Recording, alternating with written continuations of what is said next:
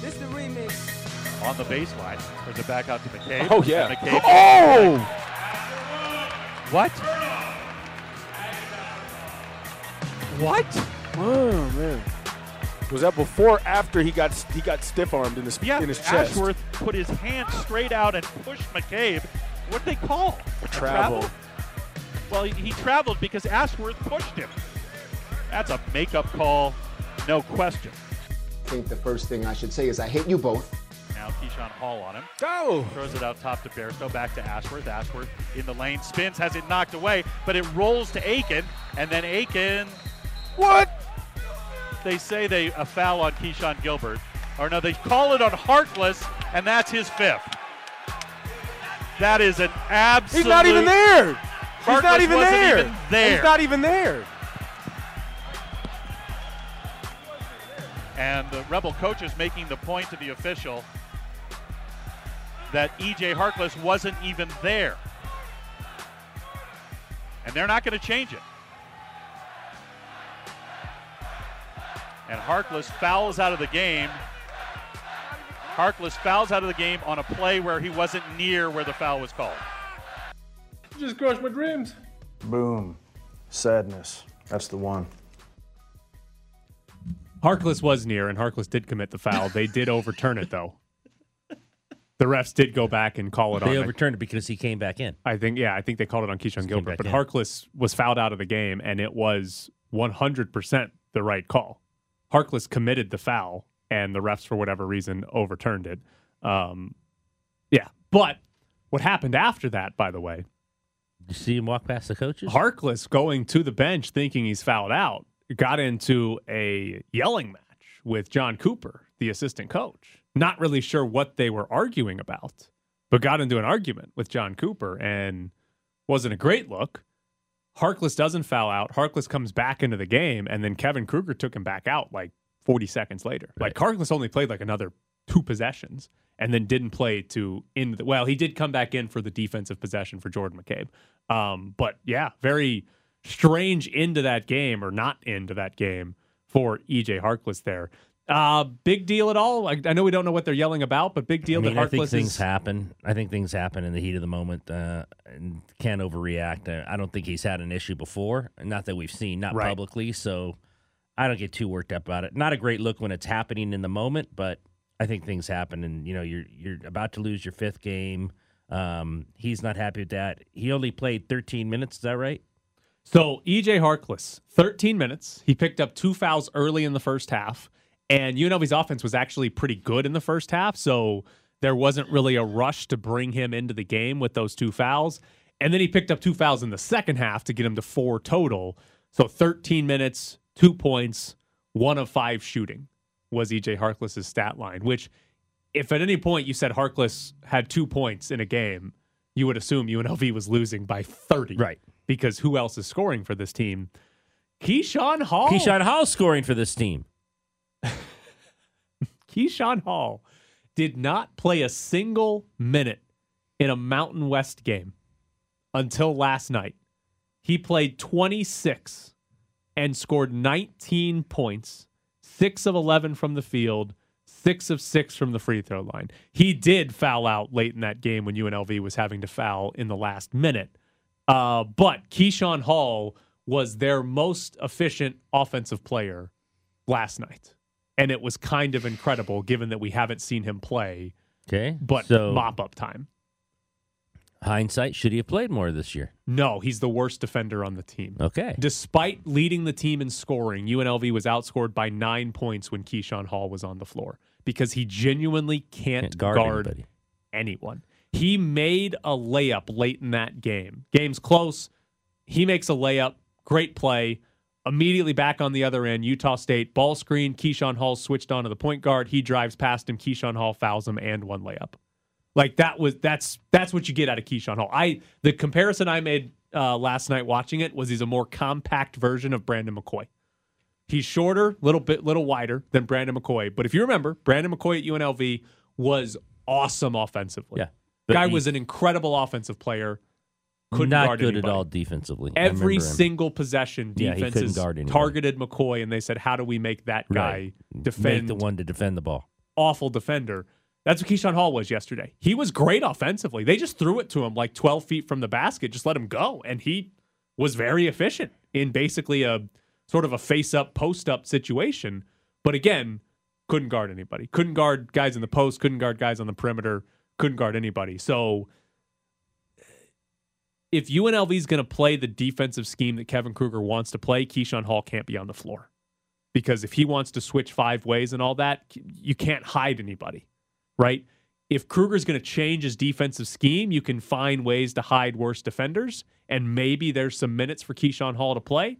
But if they're going to continue to switch everything and play this man-to-man all-time defense, Keyshawn Hall can't play because you can't defend. He's the worst defender on the team. He can't do it. So should he be playing more minutes? Only if Kevin Kruger is going to change their defensive scheme, which I don't think he is because he hasn't shown that he's going to yet. Maybe a 1-5 start in Mountain West play is enough to change it, but until they change their defensive scheme, you just can't live with what he does on the defensive end, even though he's great on offense. Which, by the way, Kruger benched David Mwaka. Yeah, he started Victor. Yeah, Victor Iwako starts instead of David Mwaka. Those are 2 different guys? And for a little while, it looked like David Mwaka might be hurt. David Mwaka might not be available, but he played 3 minutes. He came into the game only for 3 minutes, but they played Victor Iwako to start. Keyshawn Hall got playing time over David Mwaka. Carl Jones, our buddy, even got playing time got a minute over David Mwaka. Yeah. Now, Carl Jones came in. He played 2 defensive possessions, gave up 5 points, and came out of the game, and David Mwaka came in.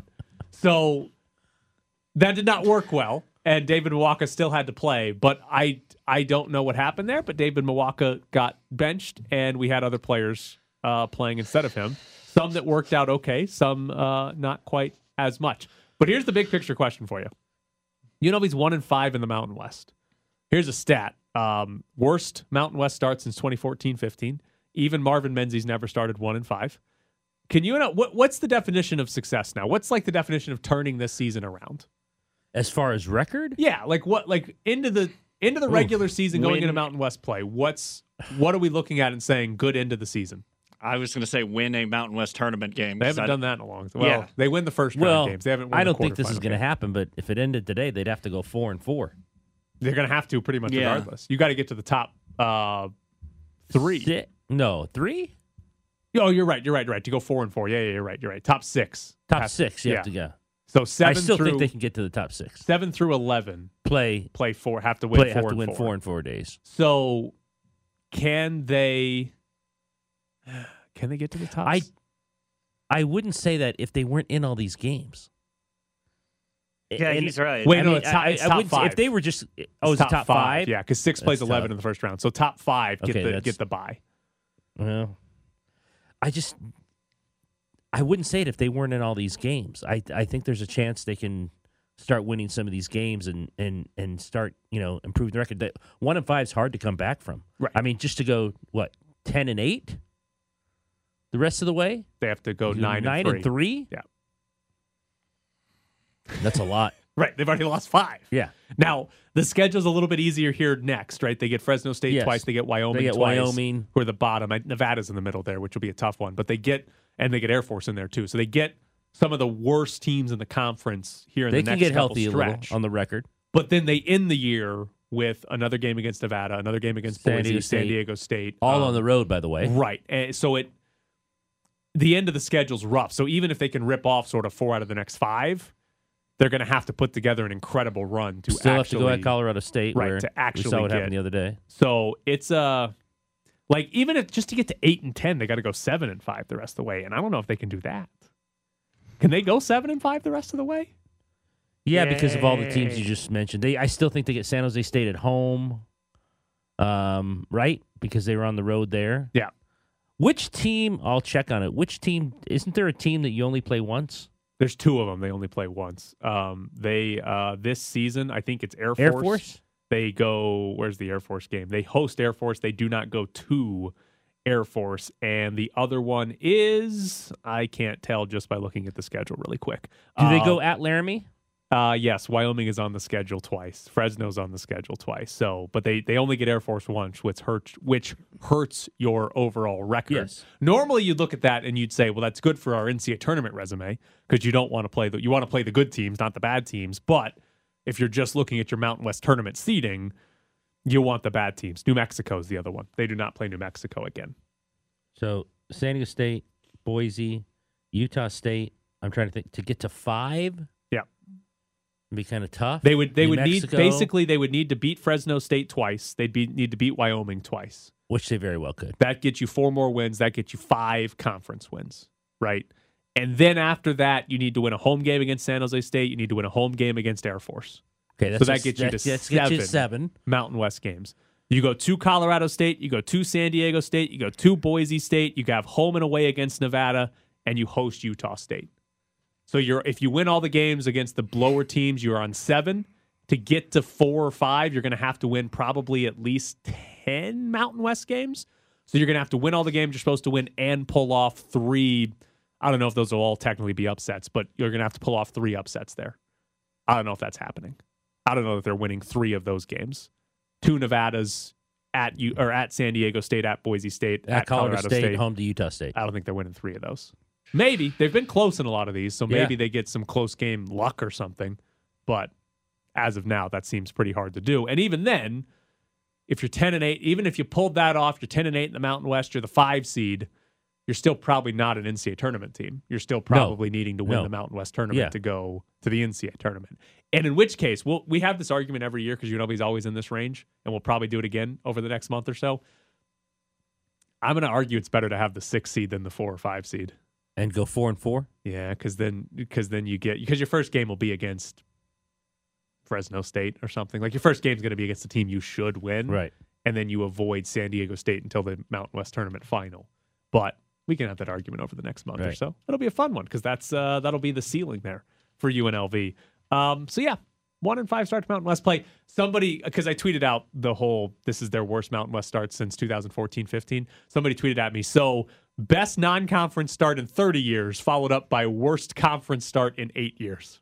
Tells you something. Yes, that is what happened this season. And maybe we didn't predict that it was going to be that extreme, but we did talk about how weak the non-conference schedule was for a very long time in the summer and before the season started, and it's been about as extreme as possible. I will say, the Mountain West is much better this year than I expected it to be.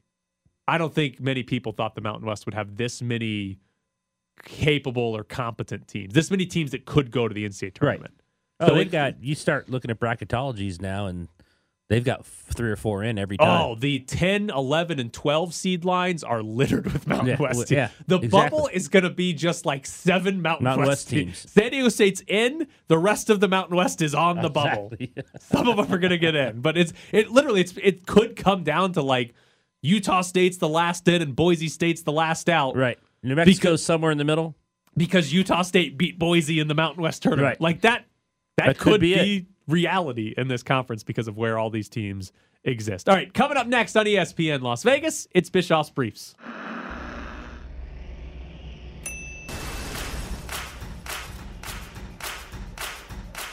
Bischoff's Briefs. When life gives you lemons, don't make lemonade. Make life take the lemons back. Bischoff's Briefs. Get mad! I don't want your damn lemons! What am I supposed to do with these? Bischoff's Briefs. Demand to see life's manager. Bischoff's Briefs. Do you know who I am? I'm the man who's gonna burn your house down with the lemons. Coming up in 10 minutes, Adam Candy's going to join the show. In about 20 minutes, we are going to have tickets to give away to go to WWE SmackDown as they come to Las Vegas a little bit later this year.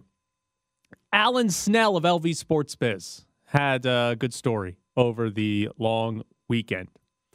UNLV paid $2.2 million to host football games at Allegiant Stadium in 2022. UNLV pays to use Allegiant Stadiums. It's basically paying the utilities. I believe the staff that has to work those games is included in that. So $2.2 million. that comes out to an average of around $360,000 per game. Per loss. UNLV, if you remember a few years ago, UNLV's use of Allegiant Stadium was a big topic. That was the most you sound like John Mulaney in a while. For the funding for this stadium to be approved. And UNLV's use was why some legislatures said they voted for Allegiant Stadium. While this was happening, part of the deal for UNLV was that they were going to have to pay utilities. They were not going to get to just use the stadium for free. They were going to have to pay the Raiders how much it cost to turn the lights on or pay staff or clean up bathrooms, whatever it is. And when this funding was being approved, the estimated cost for UNLV to operate Allegiant Stadium was between $150,000 and $175,000 per game. For a game. UNLV paid $360,000 per game this season to operate Allegiant Stadiums. How did the cost double? Or triple? What happened here? How did we go from, hey, maybe you'll pay $150,000 to $360,000? Electricity went up? That is a massive miscalculation to the point where UNLV should have been paying roughly $750,000, maybe $1 million for an entire season to use Allegiant Stadium. They paid $2.2 million for an entire season. They basically lost out on $1 million+ on what was estimated when funding was approved for UNLV to use Allegiant Stadium. Genuine question. How much money did UNLV lose playing at Allegiant Stadium this year? I mean, if you're telling me they paid $2.2 million and you get about 15,000 fans a game, you lost a lot of money. So when they were at Sam Boyd, UNLV owned Sam Boyd, so they had to pay the utilities to play at their own stadium, right? The estimated cost for them to play at Sam Boyd was $50,000 to $75,000 a game. $50,000 to $75,000. That jumped to $360,000 this season. So just comparing it to Sam Boyd, they're paying $300,000 more per game. Attendance-wise, because the thought process is, well, we'll pay more, but we're going to get more people to come in. Last season at Sam Boyd, 17,000 was about the average attendance. It was 22,000 this year. So they did get more people, but they got 5,000 more people. That probably doesn't make up for the jump from $50,000 to $360,000 in what amounts to operating cost of the stadium they're at. Also, didn't they make some money on the back end because they could then rent out Sam Boyd for events? No, Sam Boyd had to close. No, I meant previously. Oh, yeah. So UNLV made money because events would be at Sam Boyd Stadium. Because Sam Boyd is forced to close, there is a clause in the lease where UNLV can get $3.5 million a year from Allegiant Stadium. They have yet to get that, though, because it's not guaranteed. It's just a possible payment. UNLV has not gotten $3.5 million. Because of Sam Boyd? So when Sam Boyd was closing, when they were deciding on this, it was like, all right, Sam Boyd has to close because the Raiders were like, we can't have another competing venue, then we won't get all the events. So they were like, Sam Boyd has to close, and UNLV said, well, we make money off of Sam Boyd because Monster Cross is there, or whatever it is, and Motocross and Monster Trucks, combine those into one. And so the agreement was, well, UNLV makes about $3 million off other events, so we'll set up a payment so UNLV can make $3 million from Allegiant Stadium every year. But it wasn't guaranteed, and UNLV has yet to get that $3 million a year. Okay, based on what, though? That they would have had events at Sam Boyd. Right. So how did they decide that they're not getting the $3.5 million? It's a part of the funding of the stadium, and if they don't get to certain goals, UNLV doesn't get the $3.5 million. If UNLV doesn't get to certain goals. No, if Allegiant Stadium doesn't get there. It's like if Allegiant Stadium makes enough money, then $3.5 million will go back to to UNLV. But if Allegiant Stadium doesn't make enough money, then UNLV doesn't get $3.5 million. And I think Allegiant is going to find a way. I was just going to say that's a lot of power on their side to say, well, hold on here. We don't want to pay the $3.5 million over to those guys. As I've said multiple times, we somehow gave the Raiders $750 million and all of the power. Oh, yeah. And literally everything. They we are not hosting the World Cup because the Raiders said no. Right. Like, what? We are going to host the Pro Bowl every year, though, because that's an NFL event. But we're not getting the World Cup because the Raiders said no. We can't even really host soccer games because the stadium's not wide enough because the Raiders didn't build it to be wide enough. So we gave them a lot of power here. The funniest part of Alan Snell's story on this, though, to me anyways, the single game that cost UNLV the most money this year was the season opener. And if you remember, UNLV was not allowed to play on their home turf. They had to play on the dead grass that the Raiders were going to replace, full of dirt spots, because the Raiders didn't want to move the field in for UNLV's game, and that's the game they had to pay the most. Back when we talked about this, we had the conversation, and I was like, I pulled up their lease agreement. I was like, it says in the lease agreement they get to play on their home turf every single game. And we came to the idea that, well, maybe UNLV and the Raiders cut a deal, right? Maybe the Raiders were like, listen, this is going to be a real pain for us. What if you play on the grass? And UNLV would have said, well, it's in our contract. And said, okay, well, what can we do? UNLV certainly didn't get a break on the operating costs for that game because they paid more for that one than any other game that season, and they played on some dead grass. Yeah, but they had to write a check to the Idaho State 12-year-old coach. Maybe they just had to give that kid maybe they had Dave to give and Buster's that kid like cards. per diem or something like that. Nah, he'd just give him Zots. Dave and Buster's day. He'll be fine. Love that Idaho State offensive coordinator, beautiful. whatever he was, specialty control. So I think there is a genuine possibility that UNLV lost a significant amount of money playing football games at Allegiant Stadium this season because there's no way that those numbers make sense for UNLV to have made money when their attendance, if their attendance had jumped to like 30,000, that's one thing. Then you'd be like, all right, but it Maybe jumped from even. 17 to 22,000. I can't imagine they made money. And here's long term here. If UNLV continues to have to pay $2.2 million to play in that stadium every year, and UNLV continues to have 22,000 fans, and UNLV does not attendance, get the $3.5 million each year. When does UNLV have to consider moving out of Allegiant Stadium?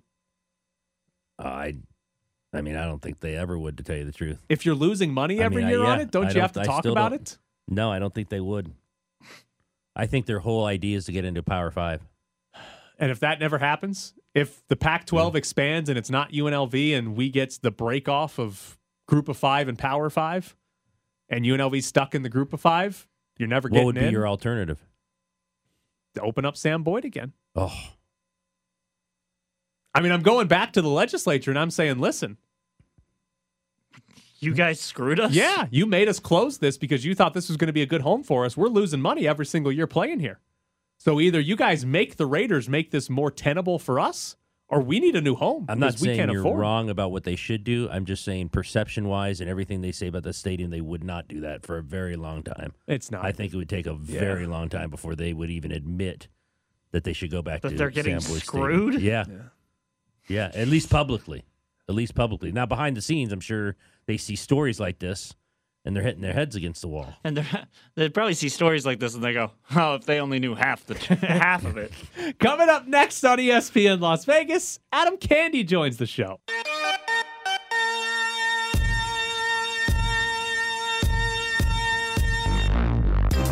You might have seen him at your local YMCA arguing with a U12 coach.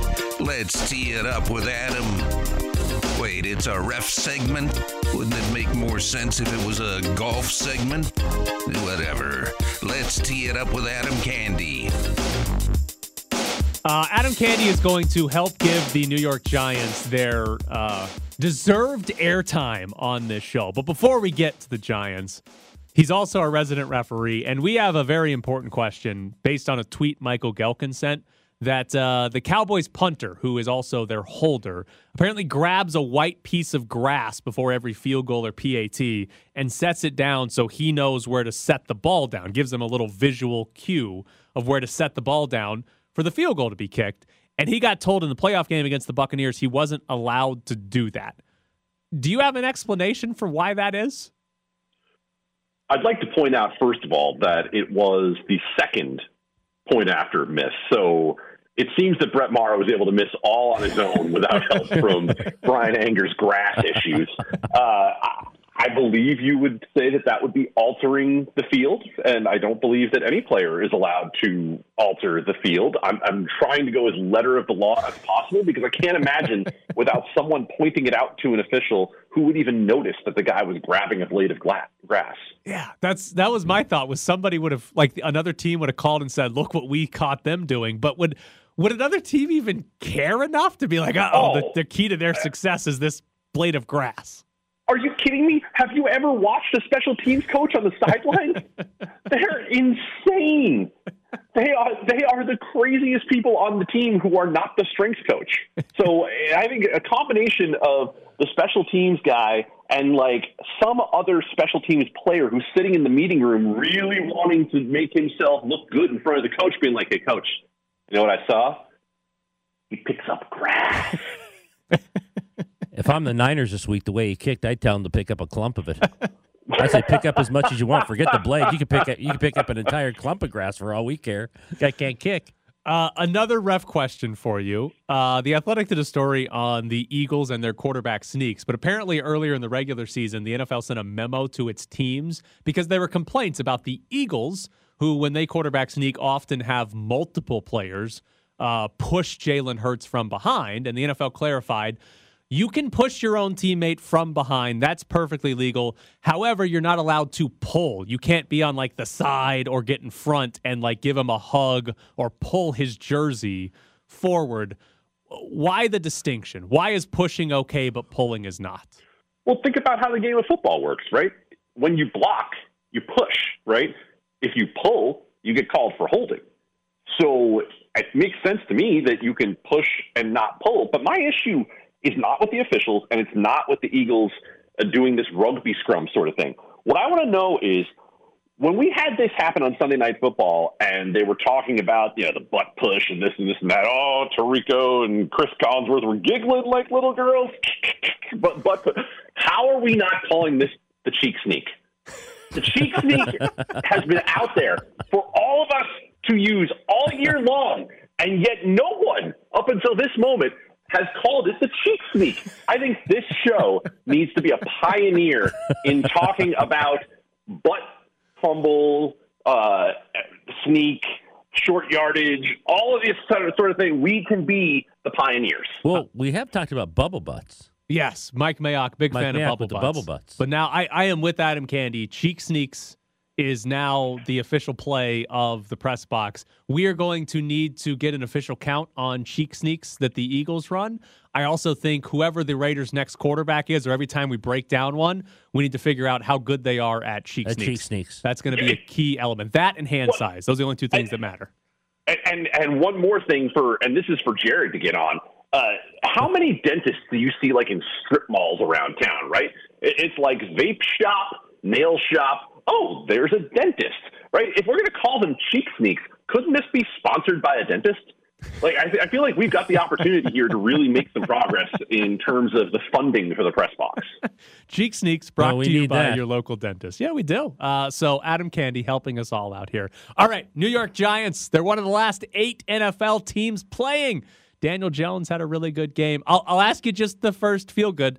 How you feeling? We won the Super Bowl, buddy. We did. We did. We won the Super Bowl. And what's most important for me is they won my Super Bowl. My expectation for this team in terms of like what was the absolute best they could do this year was to get to this round. And they're going to lose. But I am so happy. I am so happy that they got this far and that Brian Daboll is apparently a real coach after all of the Joe Judges and Ben McAdoo's of the world. We've got a real coach. Daniel Jones is at least, passable, like not awful. We're going to spend too much money to keep Saquon Barkley. I've already accepted that. But whatever happens this week, I don't care. I have a good friend he's a Yankees fan. That's how he bonded. But he's from Pennsylvania, and he's also an Eagles fan. And he loves to be Eeyore with these things. He wants to be the one who always sees doom coming before anyone else does. But I got him this week because as soon as the Giants game ended, I was waiting for him to send me some sort of text about how, Giants are going to pull the upset this week. And I just sent him a text that said Eagles 34, Giants 17. because that's what's going to happen this week. I am at peace with it. I am comfortable with it. It has been a wonderful season. I don't expect any more than that out of the New York Giants. You said Daniel Jones was passable. Is he passable enough to get a new contract? He's passable enough for the franchise tag, Ed, and I am perfectly comfortable with him getting the franchise tag and getting one more year, because what else are the Giants going to do, right? Like, do I want the Giants to spend draft capital to bring Derek Carr over from Vegas? No, absolutely not. But I realize that Daniel Jones probably isn't the long-term answer. This roster isn't going to be fixed in a year. The Giants have some nice players. The Giants have maximized everything that they have this year. But is this Giants team going to be ready next year to really beat anyone? No, of course not. Another season like this would be wonderful. I have just enjoyed every Sunday not having to open up the ESPN app, look at the Giants score, and like last year, I would see them up by 4 points in the third quarter and be like, damn it. You guys need to pull it together and get a higher draft pick. Like, to actually root for wins this year, to have set an appointment for myself this past Sunday and said, I'm going to watch the Giants game. I'm going to watch them in the playoffs. And then to be able to celebrate when they win. It has been such a unique experience that if that's all I had for now, next year, I'd be so happy. Brian Daboll is the best thing to happen to the Giants since what? Ooh, boy. Jason Sehorn.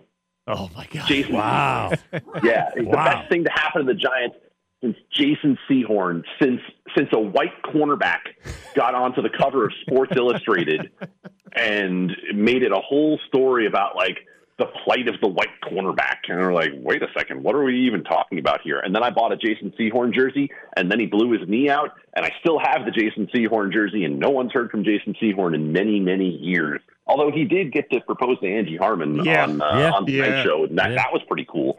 He got to do that. So I think that was the best thing to happen. Brian Daboll's the best thing to happen since Jason Sehorn making us relevant. Jared turned on his mic. I think he's about to try to buy the Jason Sehorn. Yeah, I was actually. My genuine question is, how much you want for it? What size is it? We absolutely can arrange that, because the jersey is an XL from my Husky days, so it's a little difficult to wear it in public anymore. Adam Candy had Husky days? I need to told Google us about these. I know, but I was a tub of goo. Oh yeah, I was someone who's like, if I took my shirt off to take a shower and looked at myself in the mirror, thought, "Wow, I don't like you."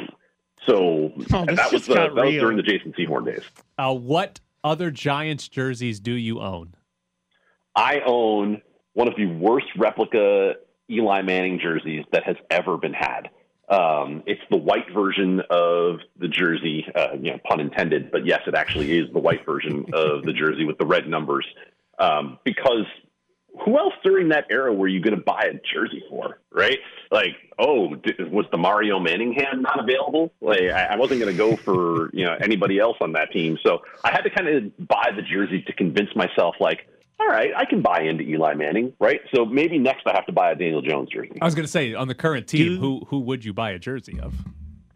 Oh, I think on the current team, you've got to buy yourself a Kayvon Thibodeau jersey, right? Because not only do you get to celebrate a player who might become a really, really good defensive star for this team for a long time, but you get to upset a lot of people because of the whole Snow Angels thing, and when he was, doing that on the ground and apparently making fun of Nick Foles. I don't know. I think that the Giants need to lean as hard into that as possible. Do you happen to have a Plaxico Burress Giants jersey? Because that's really what the level of player I'm looking for. No, I do not have a Plaxico Burress jersey. For anyone out there who's wondering why Jared is asking me about this, I'm still irrationally mad about Plaxico Burress and the fact that the Giants, after they won the Super Bowl, they were 10-0. The Giants were 10-0 the season after they won the Super Bowl with Plaxico Burress, and that doofus went out to a club and shot himself in the foot with his own gun in his own waistband and take their entire season. In fact, They lost to the Eagles in the playoffs that year. It was so much fun. So thank you, Jared, for taking this joyous occasion of me getting to celebrate the Giants and finding my anchor in there somewhere. Adam Candy on ESPN Las Vegas. You got more, Jared? I have one last. No, this one is more of a ref question that I need to get to because we have SmackDown tickets. Oh, yes. And I need to know, Adam, you're a referee. Could you take a chair shot to the face? For how much? spoken exactly. Like a true. Right. WWE, so I'm not guessing that much money. No. Like we can negotiate this. Like there's this face already looks like it got hit by a chair. So one more shot's not really going to hurt anything. He's Adam Candy. Somehow he's going to end up with money for a Jason Sehorn jersey and a metal chair to the face. Adam, I got a Wayne Corbett too. Oh, that's a good one. Thanks, Adam. Thanks, buddy. Bye. Wayne Corbett, Jason Sehorn. Jared's going to be broke. No, come on. He'll give me a, friend deal. No, he's not going to. No, that's not happening. That's not happening. It's got it. He knows. Should it? He knows what you want. All right. The reference to WWE SmackDown is because we got tickets to give away to go to WWE SmackDown. If you'd like to win those, 702-364-1100. That's the phone number. Caller number 9 right now at 702-364-1100. You'll win 2 tickets to WWE SmackDown. You can't even buy these tickets yet. They go on sale Friday. Friday, March 24th at MGM Grand Garden. That is when it will be here in Vegas. 2 tickets, WWE SmackDown. Caller 9 at 702-364-1100. What animal, if properly trained, would be most valuable on a football team, and what position would they play? You got gorillas, bear, cheetah, pretty fast. Pretty damn fast. But you got to think, how is this thing going to carry the ball? Honestly, I think the greatest athletes in the animal kingdom appear to be cats. Big cats. Even small cats are pretty good athletes. I think a lion or a puma, that's an athletic creature right there. I've seen a leopard do some crazy shit. This is all leading to what I think the real answer is, which is an eagle. What? No. Their talons are big enough to hold a ball. You snap the ball, you give it to the eagle. It's going to fly faster to the end zone than anything can run. If we know the Eagle's on the field, we just put somebody in the end zone and wait for it to try and touch down. And we just grab that thing out of the ground and throw it out of bounds. You're locked in the press box. Eagle is the right answer because you don't have to touch. It's not rugby. You don't have to touch down. Are you sure? Maybe we should have asked. Maybe we should have asked Adam. The goal line? If it's a run play, you just have to get the ball across the pylon. You don't have to establish yourself into the end zone on a run play. So hand it off to the Eagle, let him fly, and the plane is vertical. He can fly out of the damn stadium. It's a touchdown. Fly through the uprights. That's right. The Eagle's right answer. If it's an animal that has to be on the ground, my first thought was hippo. Yeah, you could do some. What are we calling them now? Cheek sneaks. Cheek sneaks? Well, the hippo. I mean, have you seen that video of a hippo pushing him, taking an alligator and literally picking it up and smacking it against a rock, and the alligator splits the bleep in half? The only problem is the other videos of hippos I've seen is them eating watermelons, and the watermelon just explodes. So the ball giving him the football and him biting it is not gonna. We might have to stop the play a lot. Get Tom Brady to deflate the balls a little bit. Yeah. There's just a deflated you'd ball. see that chip in there. That's right. We'd find the hippo would help us find the chip. Yeah, you could spot the ball after the hippo runs with it. All right. I just texted you guys a picture. Uh-oh. That I want you guys to look at. I didn't get it. I didn't get it. I just got it. When I say I just texted it, I mean I hit just send texted it. as I was saying. I just texted it to you. Okay. So you guys see this, right? Yeah, I see it. All right. So this is some kind of tool. It's like a wire cutter. Maybe it's for branches or gardening or something like that. Yeah. That is a tool stuck in the side of my house. If you can't tell from that picture, that is lodged into the side of my house. Ooh, Tyler owns a house. Yesterday, I'm standing downstairs, kind of by our back sliding door. And I just hear a loud thud that sounds to me like a bird flew into like the window, which has happened. It happens a couple of times. It happens. I go outside, and right next to our door is this tool lodged into the side of our house. Uh-oh. And it took me 20, 30 seconds to comprehend what happened. I still don't actually know what happened.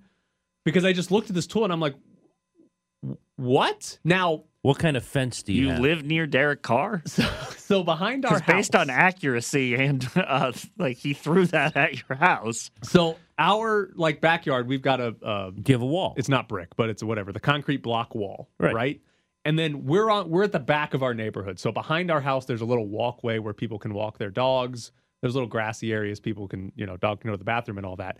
And then there's another neighborhood on the other side of this little pathway that we're not connected. You can't get from neighborhood to neighborhood. And then there's a small little sliver where the neighborhood behind our house ends, and there's a parking lot that has a bunch of businesses in it. And there is a fence there, and people will jump the fence. I'll walk through the fence to go to some of these businesses if I want to eat at one of them. I saw some kids walking across the parking lot that I can see, but it's so far away, there's no way they could have thrown this thing at my house. But do you have a wall in the back where someone can get high enough to throw something at your house? Yes. Somebody conceivably could have thrown it from the little path behind my house. That's what I'm saying. But I hear the thud. It takes me a couple seconds. I open the door and look out there. I didn't see anybody. I assumed I would have seen them if they were close enough to hit my house. Is there any chance? The only thing I can think of is back whenever I used to live in an area that had grass, and you'd mow the lawn, and something would be left on the lawn, and the blade would just pick it up and chuck it. That's the only thing I can think of. There was nobody cut. So one of my first thoughts. Or in a tornado. Well, okay, my first thought was somebody threw this, but I didn't see anybody that could have conceivably done it. My second thought, because of this parking lot, there are cars. I can see some cars that are parked from my backyard. In all honesty, my second thought, before I actually grabbed the tool and saw what it was, I was like, did somebody try to jumpstart a car and electrocute themselves and this thing came flying at my house? I honestly do not know. Look, if they're jumpstarting it with this thing, there's something wrong. Right, a very, very big problem. But this thing was lodged, and we're talking about less than a foot away from it hitting my sliding glass door and shattering it. That's why I thought Derek Carr threw it, because he didn't hit the target. He hit slightly behind it. I have no idea what happened, but there's now a giant dent in my back wall of my house. Could have it been left on your path and someone was walking their dog and just did an underhand swing, parabolic arc? Actually, let me look at the picture again, because it's up. Straight on. Yeah, it's straight on. The angle of Someone it makes it threw look that. like it came from below the ground right in my backyard. I don't know. There was a tool lodged in the side of my house. Does Trevor Bauer live near you? I know he's unemployed. Making YouTube videos. Well, it could have been Joe Kelly, because he always missed that net. Yeah, remember broke that the when he window tried in his house. The pitches he was making, he almost hit his house every time. So yeah, somebody is chucking tools at my house. What'd you do with the tool? It's in a little drawer now. Oh, you in my didn't house. keep it? Yeah, we have. No, It's no. a I little mean, drawer. you didn't Oh, in the side of the house. Yeah, I would have just kept it there as a memorial. I mean, it probably would have fallen out eventually, but yeah. It's just, I don't know what happened, but somebody threw a tool. Someone threw it. House. It had to have. Someone threw it. The only other explanation is there's another dimension and there's a ripple in my backyard and it somehow got shot out of the other dimension into my house. Marcus Arroyo was a quarterback, right? That would have been a snake. Snake. Somebody's in my backyard digging holes in a... Yeah, digging holes, and this came up instead of a snake. Some sort of wire cutters or bush trimmers came flying out and crashed into my house. These are more cutters. So now my Brandy is afraid to go outside because she thinks flying there's going to be Yeah. flying tools at her head. Thinks we're going to get decapitated if we walk in our backyard.